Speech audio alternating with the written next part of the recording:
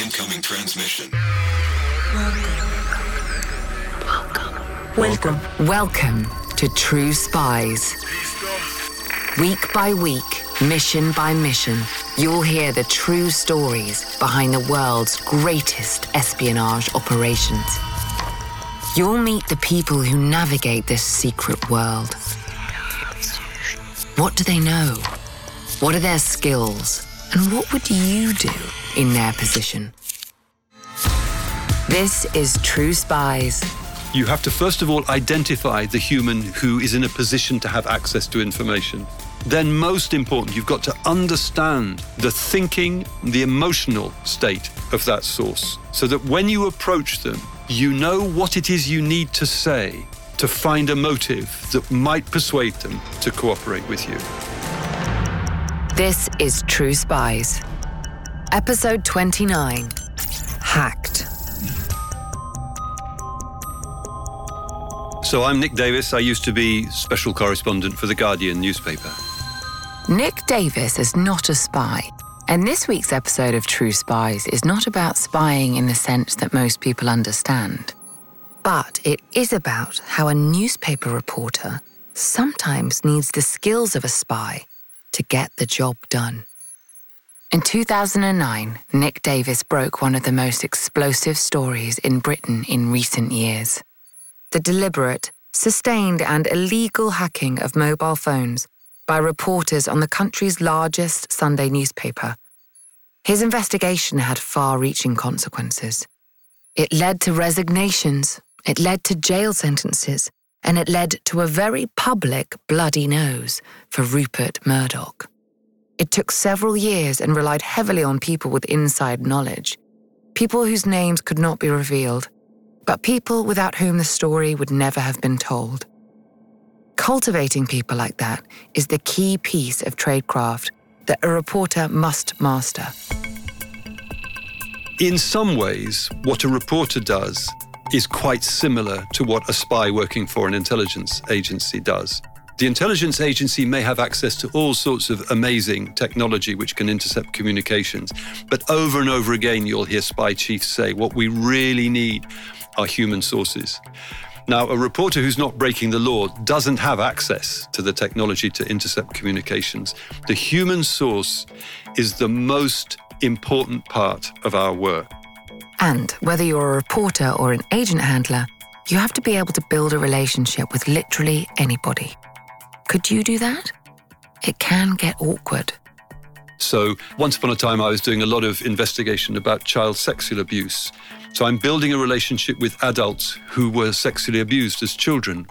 I'm also building relationships with pedophiles who sexually abuse children. And I'm building a relationship with the detective who catches the pedophile. Now, it's as if you have to be a very different person in each of those three contexts, but you have to be able to build a relationship to sustain this connection with the person who's agreed to help you. The crucial thing is that you make sure that the source is safe and that they know they're safe, that the source knows they are being protected. So it's very, very similar, the reporter and the agent handler, as to how we operate. Sometimes a source in a sensitive investigation will allow a reporter to use their real name, but mostly not. This story came to light thanks to people like Jingle, Lola, Mango, Ovid, The Emissary, and York. But it all began with Mr. Apollo. He actually originally sent me an email and left me his phone number, his cell phone. And he said, whatever you do, don't leave me a voicemail message, which was obviously quite a significant caution. A significant caution because voicemail was extremely vulnerable. It was easy for phone hackers to listen to messages, but Nick didn't know any of this until Mr. Apollo told him how to do it. Mr. Apollo had got in touch after hearing Nick being interviewed on BBC Radio one morning in 2008. Nick had been invited onto the show because of a book he'd written about dysfunction in the British media. And unknown to me, they set things up so that in a neighbouring studio, there was a senior editor from Rupert Murdoch's News of the World. Do you remember the News of the World? It was the archetypal tabloid newspaper. Loud and irreverent, it specialised in celebrities and sex, preferably in the same story. It sold hundreds of thousands of copies a week, one of 4 newspapers in Britain published by News International, part of Rupert Murdoch's global empire. But the paper had recently blotted its copybook and made headlines itself. Clive Goodman, the editor responsible for covering the royal family, had been sent to jail for hacking the phones of 3 people working at Buckingham Palace. And when I started referring to that, the senior editor from the News of the World interrupted, very angry, saying he didn't know what planet I was living on if I thought that criminal activity in his newspaper or any other newspaper was a problem. So he was pretty rude and aggressive. And what he was saying wasn't true. And the effect was that it provoked somebody I'd never heard of into getting in touch with me. And that person started the whole ball rolling. Enter Mr. Apollo with his intriguing instruction not to leave a voice message. "I would like to have a discussion with you," he wrote. "I think you will like what I have."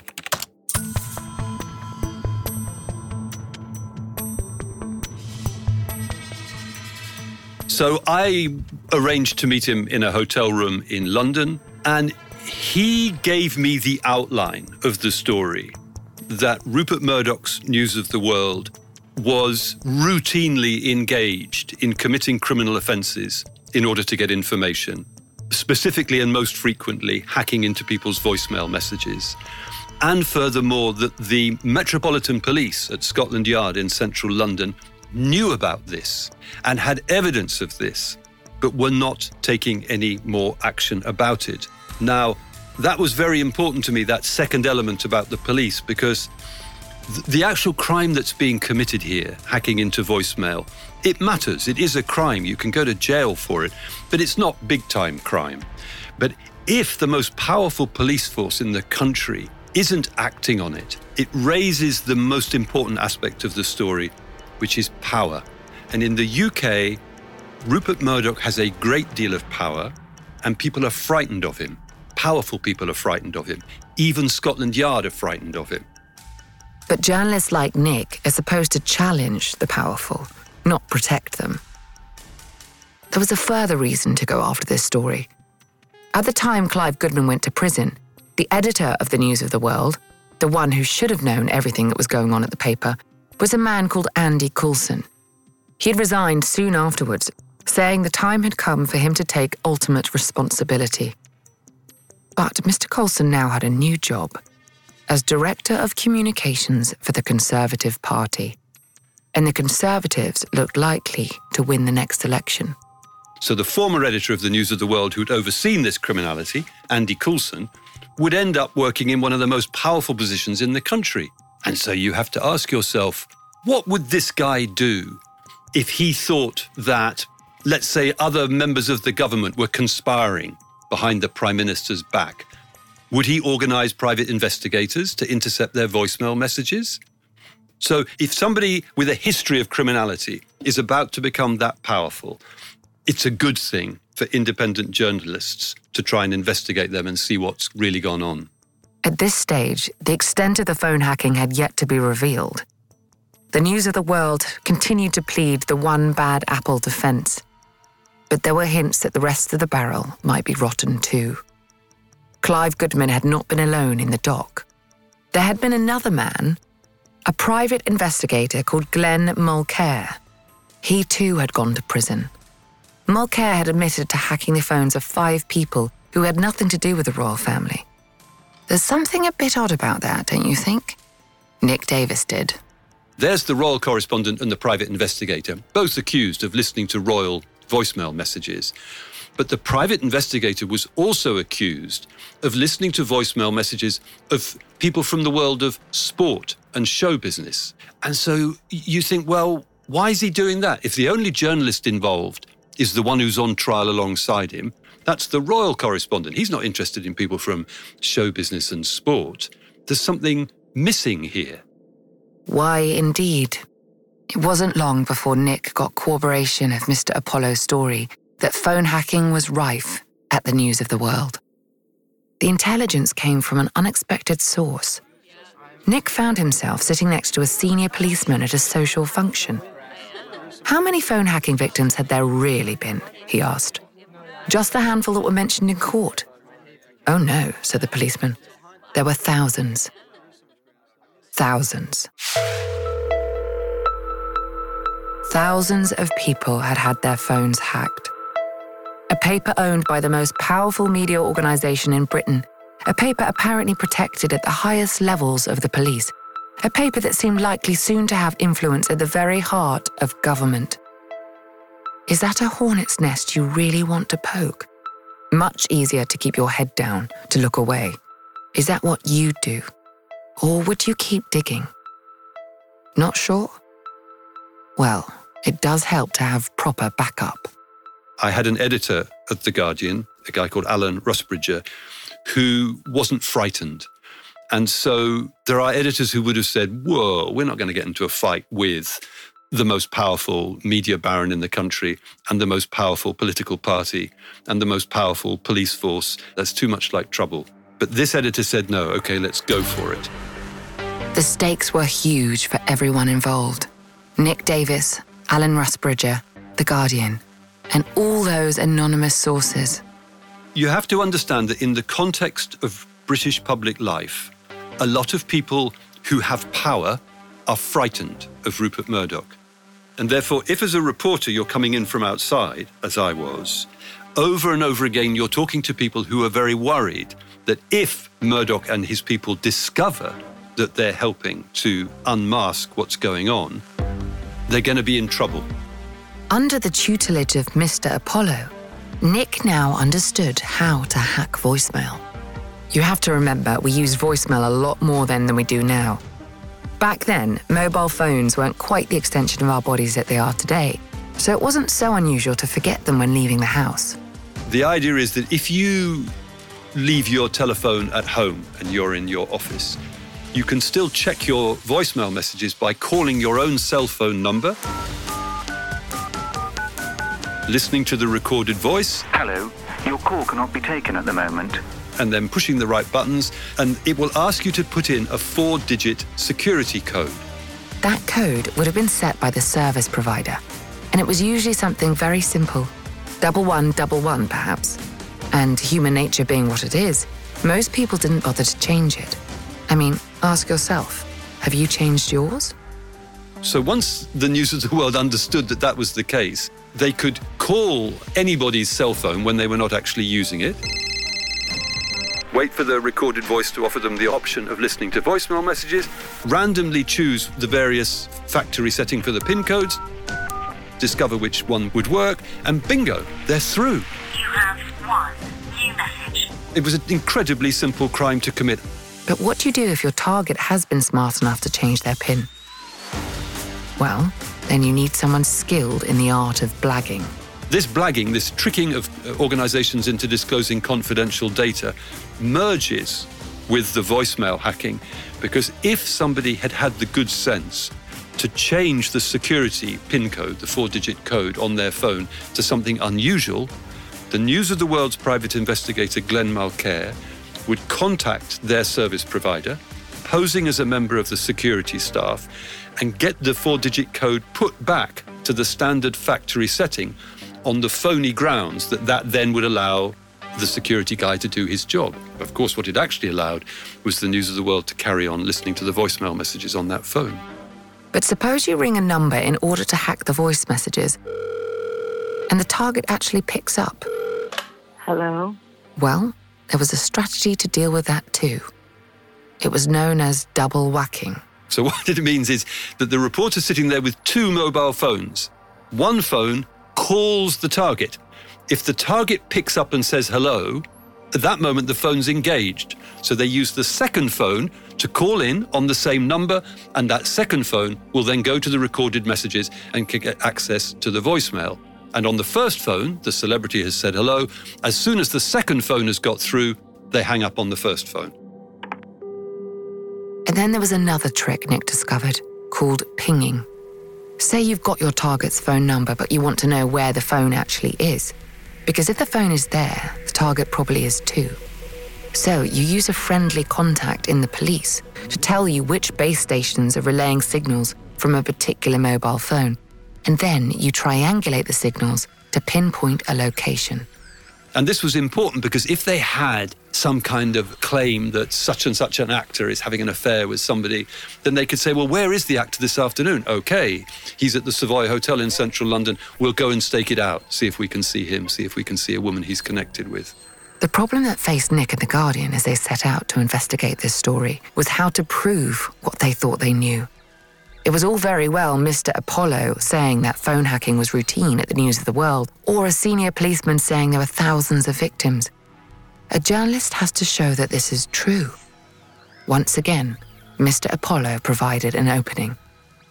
He revealed that one of the 5 non-royal victims named in the Goodman Mulcair case was now suing for damages. It was a guy called Gordon Taylor, who was the head of the Professional Footballers Association. So he was an attractive target for the News of the World because he was dealing with problems around famous footballers. For example, if a footballer got caught sniffing cocaine in a nightclub, Gordon Taylor would be involved in trying to sort out the mess. You'll remember that Mr. Apollo had already told Nick that the police at Scotland Yard had evidence of widespread phone hacking at the News of the World, but hadn't acted on it. Gordon Taylor's lawyer was trying to get the police to hand over that evidence, at least where it concerned his own client. If there was a way of getting sight of that evidence, The Guardian might have a story to print in the event the case never came to court.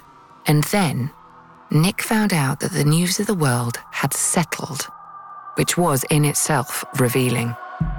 What I discovered was that the Murdoch Company in the UK had paid out just about £1 million in damages and expenses in exchange for Gordon Taylor and 2 people who were linked to him agreeing that nothing would be said in public about the fact that they had sued and sued successfully.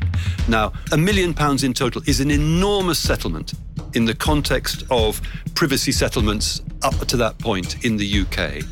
The newspaper, remember, while acknowledging the guilt of its royal editor, had insisted that he had acted alone. He was an aberration, a rogue operator. I could see the kind of scale of anxiety that was beginning to rise in the Murdoch Company. They knew very well that if the truth came out, they were going to be in lots and lots of trouble. Therefore, it was worth spending an unprecedented amount of money to silence this legal action that was brought by Gordon Taylor's lawyer. Crucially for The Guardian's investigation, Nick had managed to get hold of copies of 2 documents the police had handed to the judge. One was a contract hiring the private investigator Glenn Mulcair to work for the News of the World under a false name. They called him Paul Williams. If you're hiring somebody for legitimate work, you don't have them doing it in a false name. The second document was even more incriminating. It contained transcripts of a large number of voicemail messages from Gordon Taylor's mobile phone, which had been pasted into an email and sent by a junior reporter to the paper's chief reporter, a man called Neville Thurlbeck.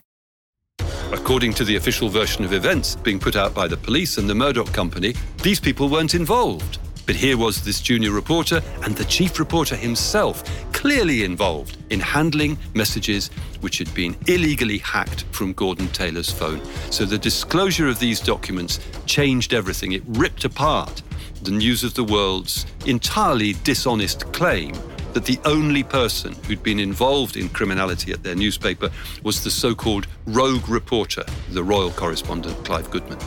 So it was now clear that at least 2 other people knew what had been going on, Neville Thurlbeck and the junior reporter. By this time, Nick had been working on the investigation for over a year. Finally, he was confident that The Guardian had a story it could publish.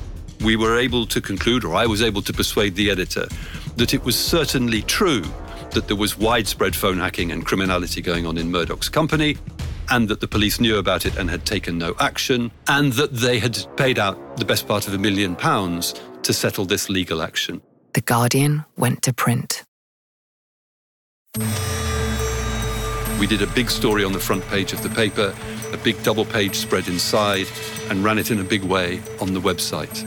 It was July the 9th, 2009. Revealed. Murdoch's £1 million bill for hiding dirty tricks ran the headline.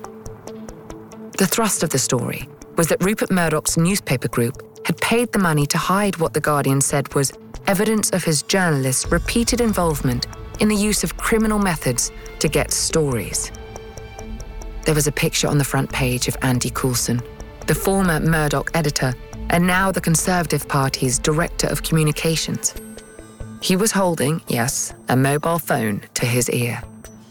News International was not amused. Time to fasten your seatbelt. This is going to be a bumpy ride. The Murdoch Company reacted by lying.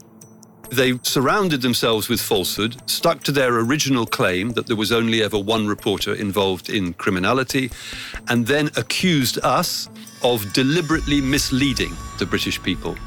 And then the Murdoch organisation went on the offensive. They used their political connections to summon me and my editor to give evidence before one of the select committees in Parliament in London early in the following week. This was an intimidating prospect. Select committees are open to the public, and this hearing would attract huge interest. A clear opportunity for members of Parliament, either well-disposed to the Murdoch organisation or ill-disposed towards The Guardian, to do some damage. Because Nick was aware there was a chink in their armour, and that's where their opponents would focus their attack. They could see, being journalists, that even if what we'd printed in The Guardian was true, we hadn't quoted a single on-the-record human source. We hadn't quoted from a single document. So even if what we were saying was true, it looked to them that we wouldn't be able to prove it. And therefore, if they could haul us up in front of this select committee, we would be torn to ribbons. And that would be the end of The Guardian's credibility in the phone hacking story. And possibly the end of Nick's career too. Imagine how that might feel. Now imagine how it would feel if Scotland Yard rubbished your story too. The Guardian had quoted an anonymous police source as saying there was evidence that thousands of mobile phones had been hacked by private investigators at the behest of staff on Murdoch newspapers. But the police denied it. When we published the first story, the number 2 officer from the Metropolitan Police, a man called John Yates, stepped out in front of the main building at Scotland Yard and told the press who were gathered there that the Guardian story was wrong. So you spend 15 months painstakingly putting your case together, and then the second most powerful man in the Metropolitan Police accuses you of making it up. Who do you think people are going to believe? At the time, that was quite frightening because you have a kind of built-in tendency to assume that if a senior police officer says that a newspaper story's incorrect, he's probably telling the truth. But he wasn't telling the truth. The truth was concealed behind the sealed doors of Scotland Yard, and we had to prise those doors open to get at it. So the newspaper group is out to get you, the police say you're wrong, and you're about to undergo very public scrutiny. But you know that you're right, only that you might not be able to prove it. Who would you turn to? Well, as well as enemies in high places, Nick had friends there too. At the crucial moment, one of Nick's anonymous sources came up trumps. They agreed at the hearing Nick could use those 2 incriminating documents, the Gordon Taylor voicemail transcripts and the contract in a false name, which, while very welcome, presented a new problem. I was now operating on what I call constructive paranoia. You have to imagine things going wrong and block them before they go wrong. And in this case, what could go wrong was that if Nick, as it were, waved Gordon Taylor's voicemail transcripts around in public, then he too might stand accused of breaching Taylor's privacy. He found an old-school solution. The man investigating electronic surveillance went shopping and came home with paper, scissors, and glue. And then I got my kids to sit round our dining room table and to cut out bits of black paper to mask the contents of the voicemail messages. And then I Xeroxed this lots and lots of times. Nick could then give the committee a version of the document which proved that it had been sent by one News of the World journalist to another, without revealing any of the actual content. It was a turning point. As a result of the original Guardian story and the Select Committee hearing, people started to get in touch. People who'd worked at the News of the World. And a couple of lawyers as well. Lawyers suspicious that their celebrity clients had had their phones hacked. By linking up with the lawyers whose famous clients were suing in court, there was the prospect that the judge in that case would order the police or the Murdoch company to disclose internal documents or other material, which would then give me the proof I needed to show that the police and the Murdoch company were being dishonest in their denials. By so openly challenging another newspaper, he had made himself a target. It was inevitable that they would start looking for dirt on him. So he picked up a few tips on how to protect himself. I had a private investigator, or several private investigators, who were helping me to uncover this. And one of them said, you need to be careful of roving bug. Roving bug was a technology originally developed by the FBI and then taken private.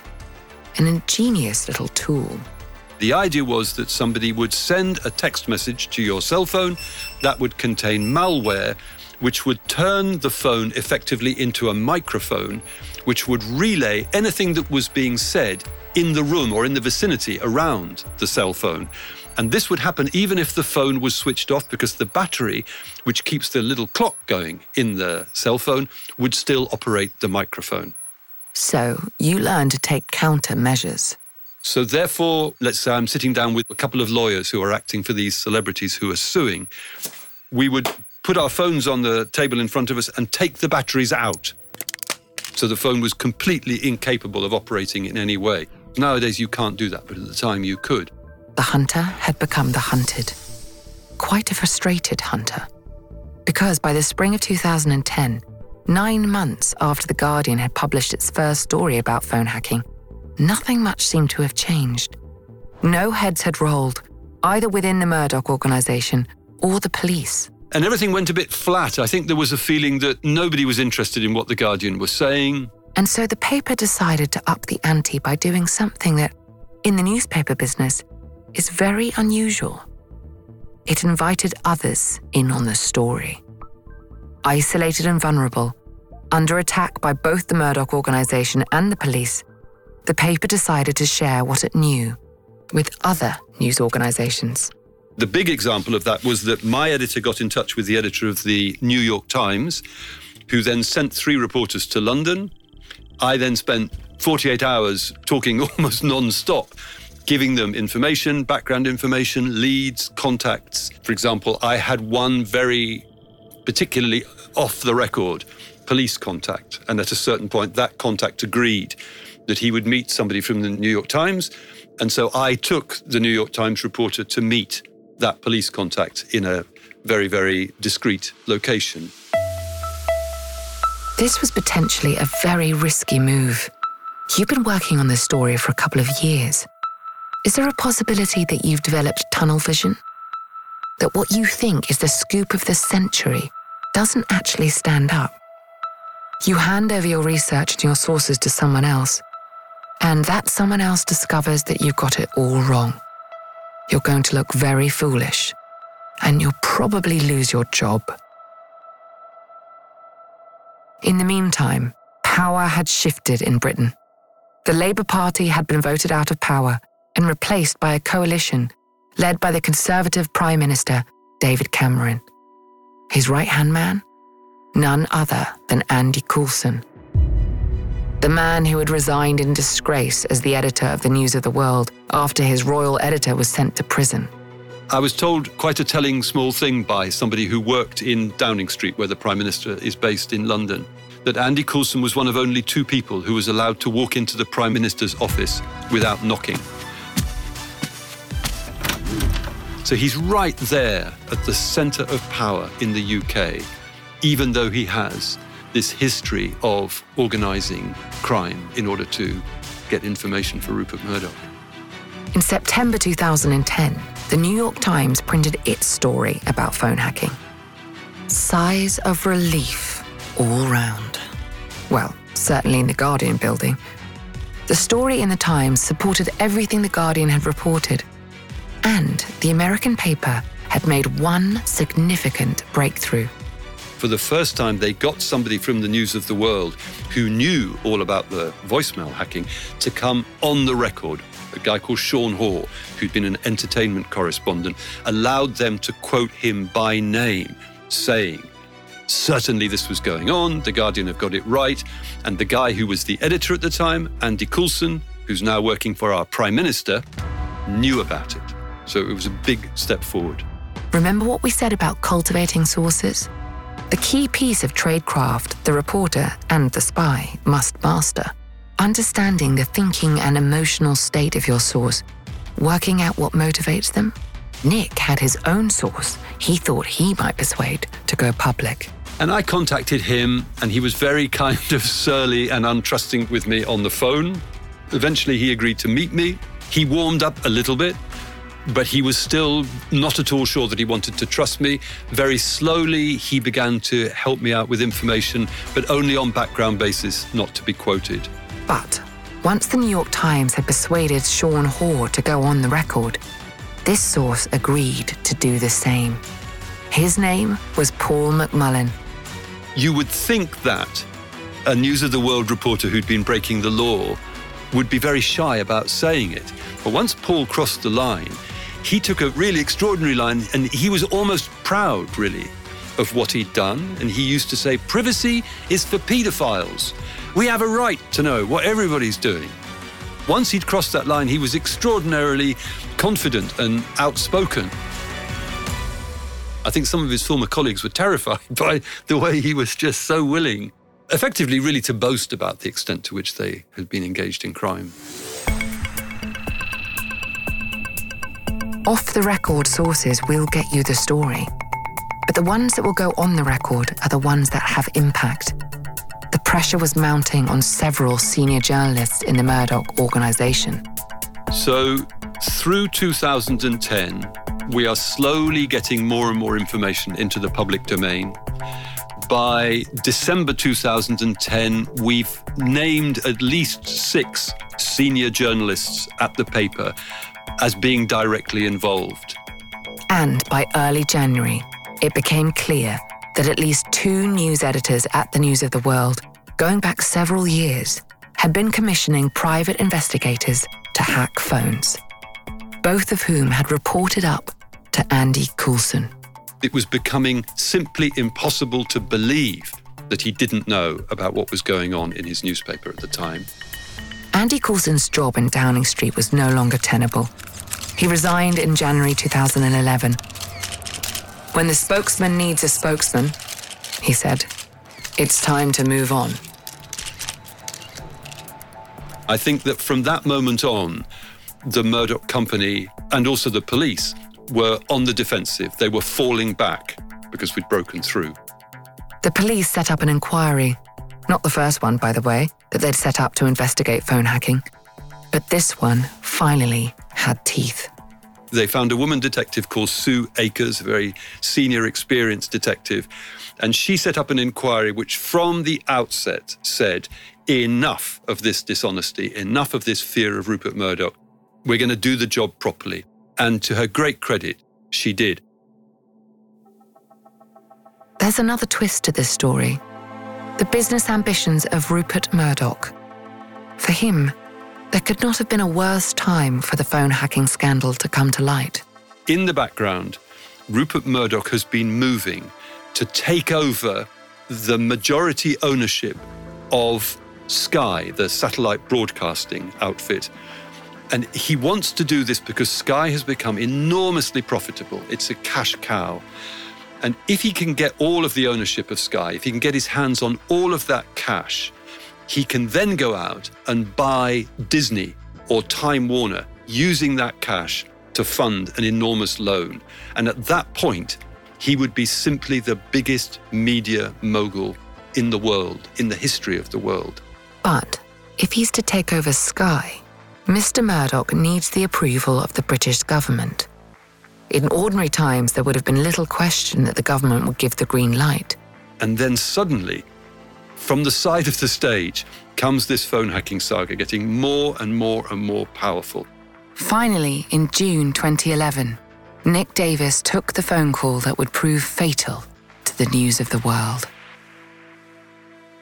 The call came from one of those anonymous sources Nick had been cultivating. And the source told him that journalists from the News of the World had hacked the voicemail of a missing schoolgirl. This had been a huge and traumatic story at the time, nationally famous, everybody terribly sorry about what happened to the girl and for her family. The girl's name was Millie Dowler. She had been snatched off the street in March 2002. It had taken months to find her body. There are those who will argue that the private lives of politicians and celebrities are fair game. Perhaps this is why the News of the World had been able to brush off the phone hacking allegations for so long. But the revelation that the paper had hacked the phone of a child who had been abducted and murdered changed everything. The idea that boozy journalists from Murdoch's company would be hacking into her voicemail and listening to her friends and family, leaving tearful messages, pleading with her to get in touch. It was too disgusting. It changed everything because suddenly The Guardian was no longer on its own. Rival newspapers, which up to that point had chosen to ignore the phone hacking scandal, now began to weigh in. The Millie Dowler story carried such emotional weight that it was just not possible for those newspapers to stay silent anymore. And they then piled in and followed up on the Millie Dowler story. It's probably hard to imagine anything more upsetting than the invasion of the privacy of a missing girl and her family. But the Daily Telegraph came up with 2 other phone hacking enterprises that run it close. They disclosed, first of all, that when terrorists bombed the London Underground train system in July 2005, the News of the World had hacked the voicemail messages of the bereaved families. So it's disgusting. Secondly, they disclosed that when British soldiers serving in Afghanistan had been killed in action, the News of the World were hacking the bereaved families' phone messages again. The News of the World and the empire that owned it were painted into a corner. There was no escape from these allegations. Advertisers began to withdraw their business. Rupert Murdoch's solution was a uniquely ruthless one. He closed the paper. The last edition of the News of the World hit the newsstands on Sunday, the 10th of July, 2011. Now, senior people at the newspaper were involved in criminal activity, maybe as many as a dozen people. There were 200 people working on that newspaper, but in order to try to save their various plans and their reputation, the Murdochs threw 200 people out of work. It was also the end of what would have been one of the most lucrative media deals in history. Mr. Murdoch announced that his company was withdrawing its bid for B-Sky B. Murdoch was, I think, traumatized. I think what Murdoch did was to turn to his lawyers and his PR people, and they said, you haven't got a choice here. You've got to give in. You've got to grovel. You've got to be humble. Grovel he did. In a full-page advertisement across a range of national newspapers, a message signed personally by Mr. Murdoch himself. "We are sorry for the serious wrongdoing that occurred," he wrote. "We are deeply sorry for the hurt suffered by the individuals affected. We regret not acting faster to sort things out." By this time, lots of heads were rolling. Andy Coulson, until recently the government's Director of Communications, was arrested. So was the woman who'd been chief executive of all 4 Murdoch papers in Britain. There were other resignations, and not only within the Murdoch organisation. From the top of Scotland Yard, the Commissioner of the Metropolitan Police was forced to resign. The Assistant Commissioner, John Yates, who had been leading the falsehood behind which the police had hidden, he was forced to resign. It was just this staggering sight as the entire house of cards around Murdoch collapsed. Which may not have been Nick's intention. What the investigative reporter aims to do is to shine light on dark secrets. He needs the help of courageous insiders to do this, the Sean Hawes and the Paul McMullins, but also those anonymous contacts whose real names we will never know, people like Mr. Apollo. And he also needs a bit of luck. In this case, it was provided by the target itself. The Murdoch Company and the police made a terrible mistake in attacking The Guardian and me, because if they hadn't been so aggressive, if they hadn't told the world that we were liars, we would have followed up on our first story a couple of times and then moved on to the next exciting adventure. But because they insisted on telling the world that we were liars, which is the worst thing you can say about the professional performance of a newspaper, that they're knowingly misleading people, we couldn't walk away. We had to stay with the story in order to defend ourselves. And of course, then the more we stayed with it, the more we uncovered, then the more important the story clearly is. And so then it has a natural momentum. We're going to get to the bottom of this barrel because it's obviously deep and dark and dirty.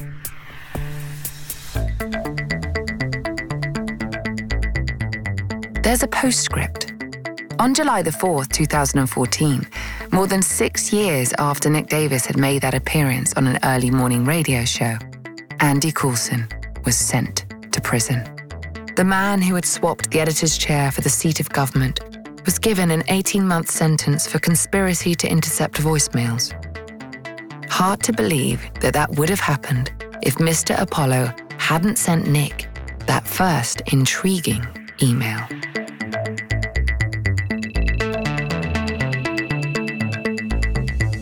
I'm Vanessa Kirby. Join us next week for another brush with true spies. We all have valuable spy skills, and our experts are here to help you discover yours. Get an authentic assessment of your spy skills, created by a former head of training at British Intelligence, for free now at spyscape.com.